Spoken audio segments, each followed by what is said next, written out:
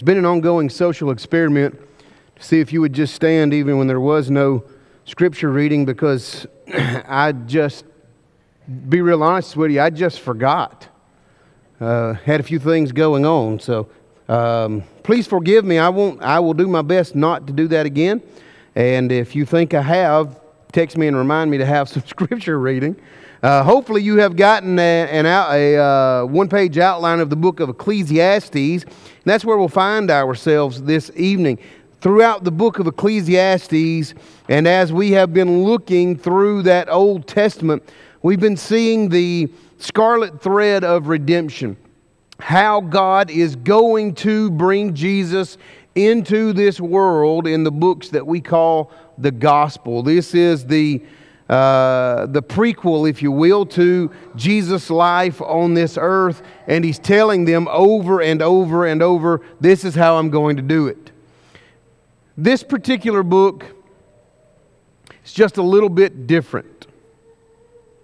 How many of you grew up in the 80s? How many of you know what the 80s are? Not the 80s that you may be in now. Let's go back to the 1980s. There was a show on Nickelodeon, and they used to show television shows there. And it was called Mr. Wizard. Anybody ever watch Mr. Wizard? Mr. Wizard always had these really cool science experiments that always worked, and it wasn't until later that I figured out why they always worked. Everything he always kind of put into the beakers, or everything they always tried to do, was always pre-measured, pre-planned, and they knew exactly how that experiment was going to happen or how it was going to blow up miserably. It never did, though.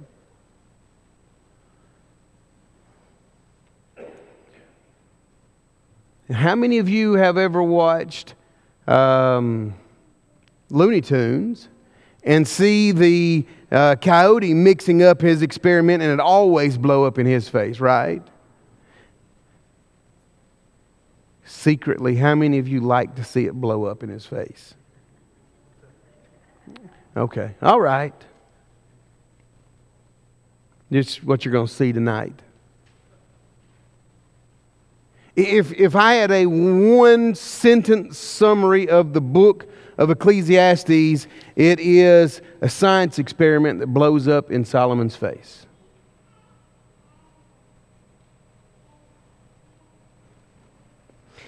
Let me ask you a question that was asked to our teenage group at camp by one of our elders. What is the first descriptive term that you think of when you think of Solomon? I got called on first in class on that question, and I said wise. Thomas was called next, and he said wives. Another said rich. You know what was pointed out? And it was almost a mind-altering point out to me. All of those things are descriptive terms of him, but you know what term never comes? Godly. I said, man, look at that. That dog right there will hunt, won't it? When you look at the book of Ecclesiastes, you're going to look at the life of a man who's tried everything. He had all the means necessary to try everything. He was, after all, the richest man to have ever lived. He had everything he ever wanted and ever even considered.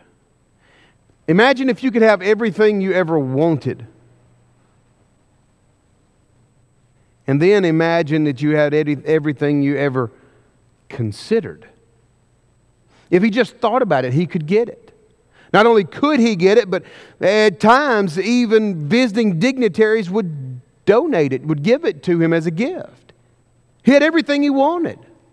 There's nothing he could look around his house and say, boy, I wish I had. No, he had it. To include animals of all sorts. To include wives of all kinds. What we'll find in 1 Kings chapter number 11, the first 2 or 3 verses, is that those wives were mostly unauthorized. And we'll also find out that those wives were mostly for a political purpose, so that they never were invaded. What you'll also find in the first few verses of 1 Kings chapter 11 is not only did Solomon have 700 wives, but because of that, he built about 700 different denominations in Israel. You think God's happy with that? He goes through this book and he says, man, I've done everything a guy could possibly do. And he begins by saying in verse number 9, anything that you and I would aspire to do is not new. Everything that has been done up to this point. And so he decided to just follow after his own lust, and whatever his heart would desire, he would give that. And as you know, that makes you extremely happy, doesn't it? Not really. You know how I know that? I can look at society, the society even in which we live, that says if you want something, you ought to go get that. And you walk around society with a bunch of people who are never happy or satisfied. I'm going to build things. I'm going to build gardens. I'm going to build buildings. I'm going to build structures. I'm going to build everything I possibly can. Okay. Still not going to help you. I'm going to put inside of all of those buildings statues toward myself, statues toward others. I'm going to construct everything that I can. I'm going to just throw myself into my job. I'm going to throw myself into the fact that I am the king and everyone should treat me as such. And none of those things fill the whole.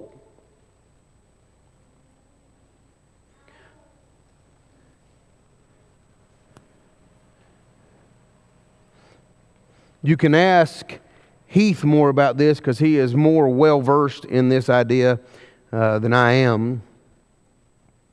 But I have read that there are some psychologists who would agree to the fact that man has a hole in him. Here, as you and I look at the book of Ecclesiastes, and in this God-shaped hole, Solomon is throwing everything he can possibly think of inside this hole, and it's not filling up. Would you like to know why? Because it's not the right shape. It's not the right size. It's not the right volume. It's just not going to work. There's a certain specific key that fits inside of this hole, and he hadn't begun to see it yet. But about chapter number 11, he gets everything dialed in. In 11 and 12, he finally tells us what all of the conclusions of all of his scientific experimenting is, although we're never told if he did it. Isn't that sad? To know exactly what you could do in order to serve God, but maybe not do it. He starts in verse 11 and he says, all right, young folks, chapter 11 and verse 9. He runs the gambit from 11 verse 9 through 12 verse number 8 for every single person in this room. Are you ready? We're going to take out the chapter designation because it ought not be there. Anyway, rejoice, O young man, in thy youth, and let thy heart cheer thee in the days of thy youth, and walk in the ways of thine heart, and in the spirit of thine eyes. But know thou that for all these things God will bring thee into judgment. And therefore remove sorrow from thy heart, and put away evil from thy flesh, for childhood and youth are vanity. Let's start where he starts.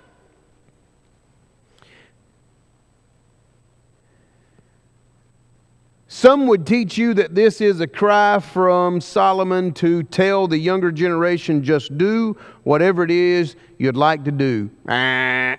Incorrect. This is a point at which Solomon would say, do the things career-wise in your life that you would tend to like. For example, there are those who like construction, and that is not me. If you like that, go do it. Enjoy those things. Enjoy that job that you have. Enjoy those things that you have. He goes on in verse number 9 to say this, but you better understand this one thing. But know thou that everything that you do,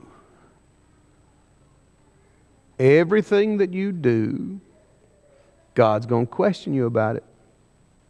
So, if you decide to take this job or that job or another, fine.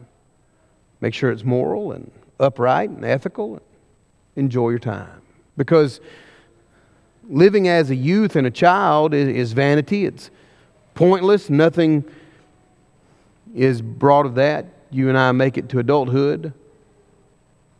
And so, remember now, thy Creator, in the days of thy youth, while the evil days come not, nor the years draw nigh, that thou wilt say, I have no pleasure in them. You want an easy outline of life? Number 1, remember now. Number 2, thy Creator. Number 3, before it's too late. Verse number 1.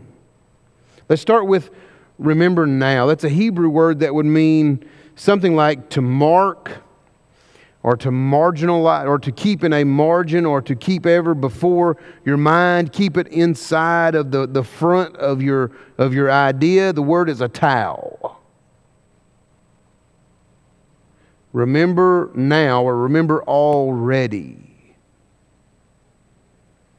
Why? Because you can't go back to yesterday, and tomorrow might not come. And so, you need to remember now. Remember now what? He would go on to say, remember now thy Creator. You know, he could have said, remember now the gods of thy family. Remember now the gods of those who were on the other side of the river, as Joshua said. He could have said, remember now the gods in whose land you dwell. The gods who you have been so infatuated with even during my reign as king. Remember now the gods of those 700 wives I have. That's not what he said. He goes to say, remember now thy Creator,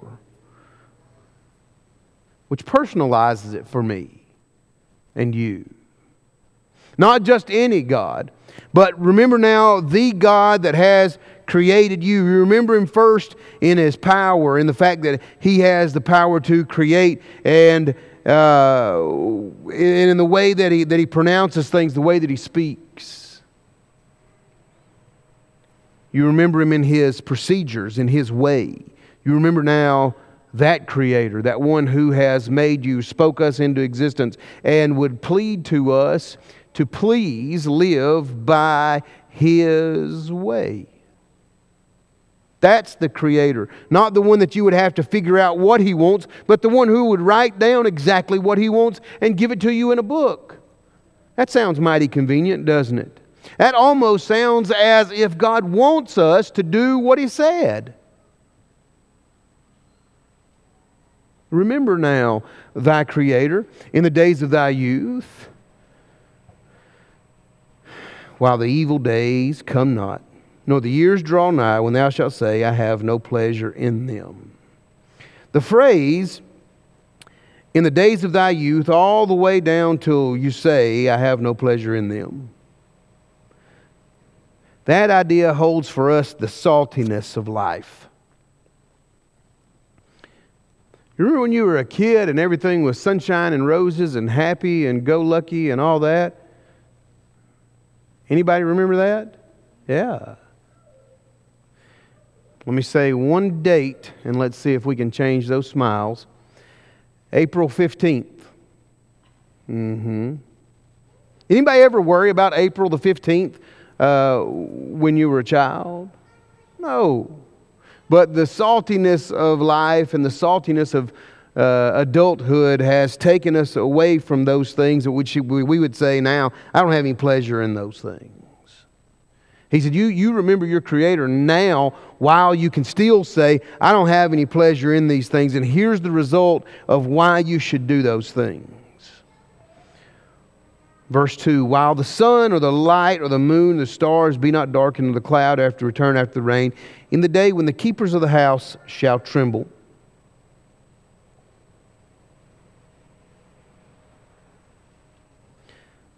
My sister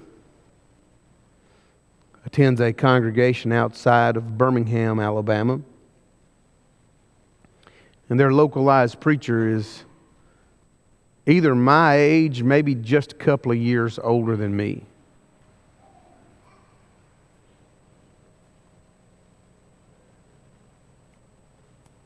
And even now battles Parkinson's, to a point to where he will at some points put his hand in his pocket so that it won't tremble out here.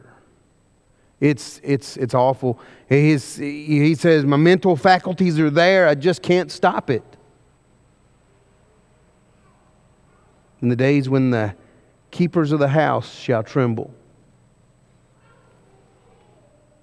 Have you noticed your hands trembling as you age? Maybe your handwriting becoming a little more erratic than it used to. Then you remember now that the keepers of the house start to tremble. And the strong men shall bow themselves, and the grinders shall cease because they're few. And those that look out the windows be darkened. My grandmother Hayes used to tell me at one point in time she was 5'1". At 93 or 4, when whatever her age was when she passed from this life, I can guarantee you this, she wasn't 5'1". Somebody put her in a dryer. She was tiny, little bitty old thing. Remember when you used to be tall and strong gentlemen, and now you sort of bend a little bit? When the strong man shall bow and bend himself. Look at verse number 2 again. And the grinders shall cease because they're few. When your teeth fall out. Anybody have that happen? Is that just me? Or those that look out the windows be darkened? Oh, there's a good one. Can't see as clearly as you once did. I can't see as clearly as you probably can now. What's happening to this person? From chapter 12, verse number 2, through about verse number 8, this person's aging. He had the idea of the youth in verse number 1, and from verse number 2 through verse number 8, he begins the process of aging. And when the doors shall be shut in the streets, and the sound of the grinding is low, and he rise up at the voice of a bird. How many of you wake up in the middle of the night when you hear something and just can't go back to sleep? Is that just me? Oh, yeah. Notice this. He shall rise up at the voice of a bird, and all the daughters of music shall be brought low. I love music. I listen to it all the time. Nowadays, we live with technology where you have waterproof speakers. I will listen to music while I take a shower. Preaching while I take a shower, or this thing or another.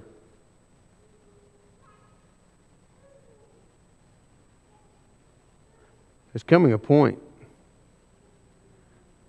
which I won't be able to hear it as well. Maybe you've passed that.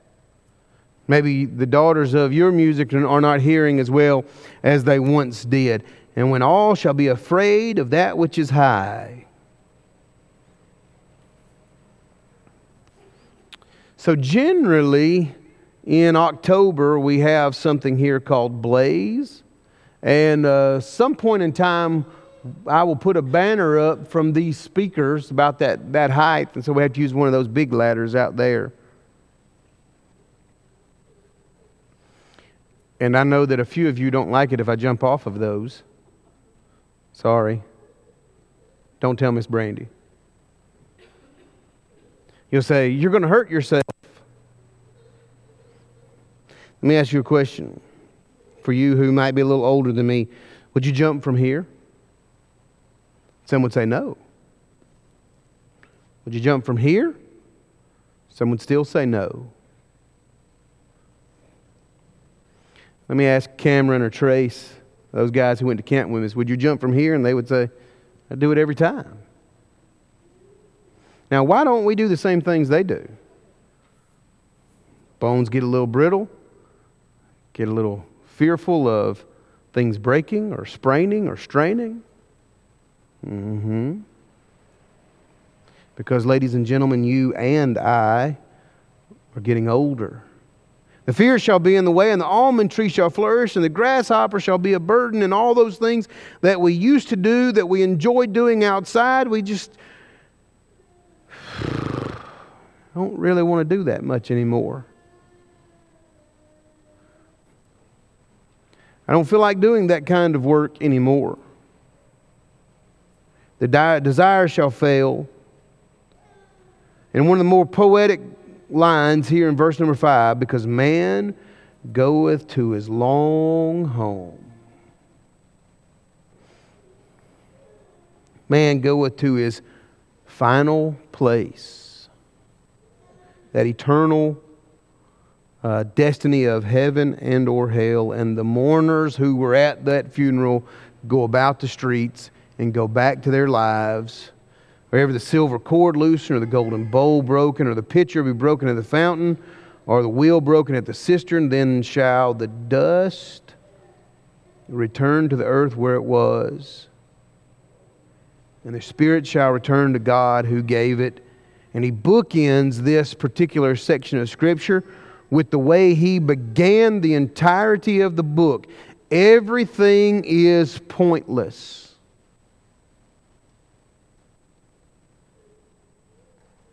And Solomon's a drag. Everything is pointless.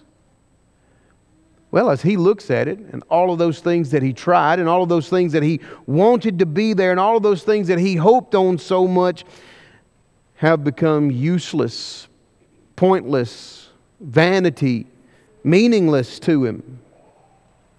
He finally comes up with the correct answer, or the correct answer for his science experiment, but we're never told if he does it. Now look at verse number 13. Here is the result. Let us hear the conclusion of the whole matter. Fear God and keep His commandments, for this is the whole of man. Generally we stop there, don't we? Notice verse 14, how it further explains verse number 13. For God shall bring every work into judgment with every secret thing, good or evil.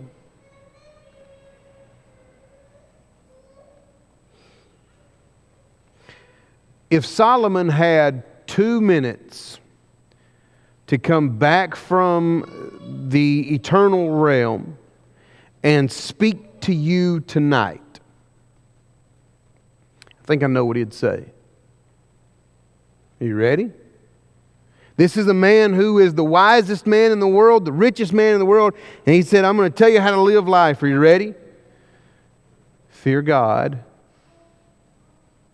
Keep His commandments.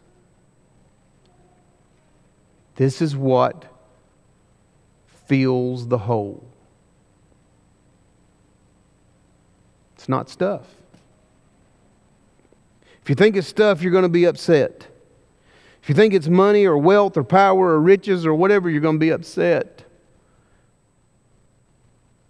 You want to know how to fill the hole? Fear God. Keep His commandments. Why? Because that same God that you would fear and that you would keep His commandments is going to bring every work into judgment. Now, don't look past that phrase too quickly. Every work into judgment. Good things? Yes. Bad things? Yes.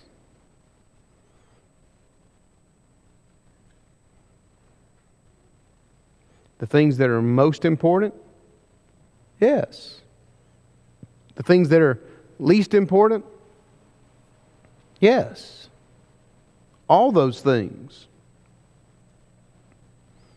It would be good to know what the outcome is going to be when you stand before God, wouldn't it? It would be great to know that I have done what He has said so that when I stand before Him, I don't have any fear of standing before Him, but I look forward to standing before Him.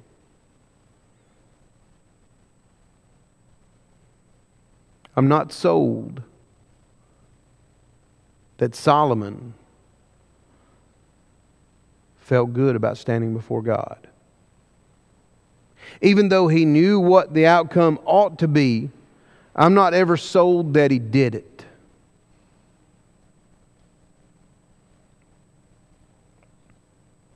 But here's what I know.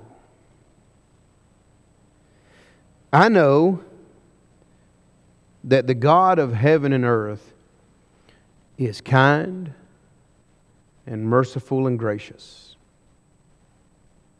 And I know that the God of heaven and earth has written down what He wants for me to do and for you to do to serve Him on this side of eternity.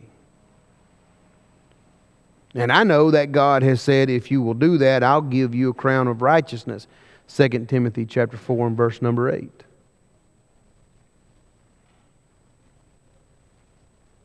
And I know what that pattern is. You're going to have to find out what His Word says.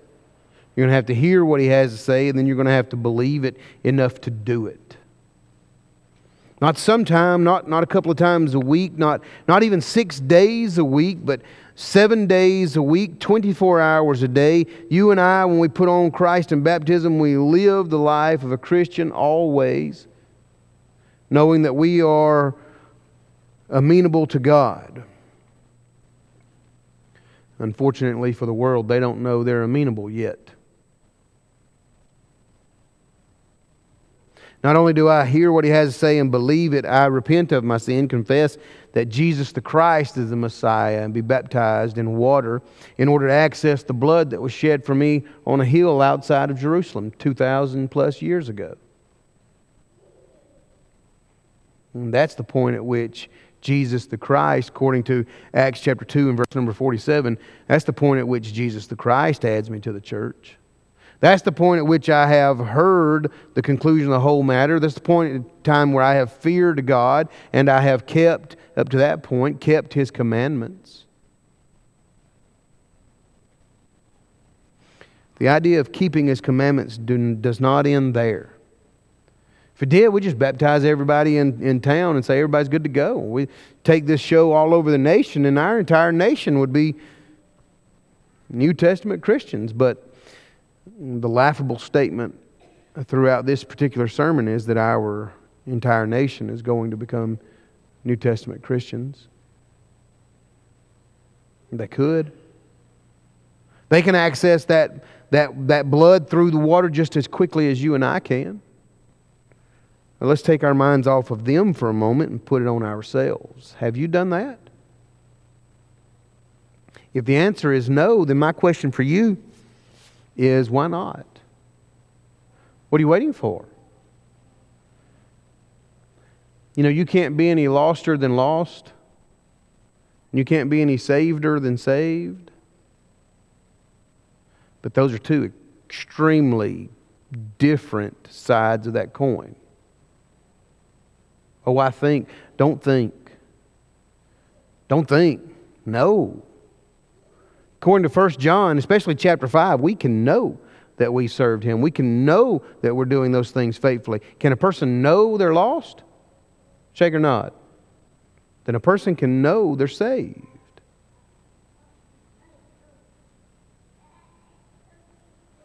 If you've put on Christ in baptism and yet you haven't lived like it,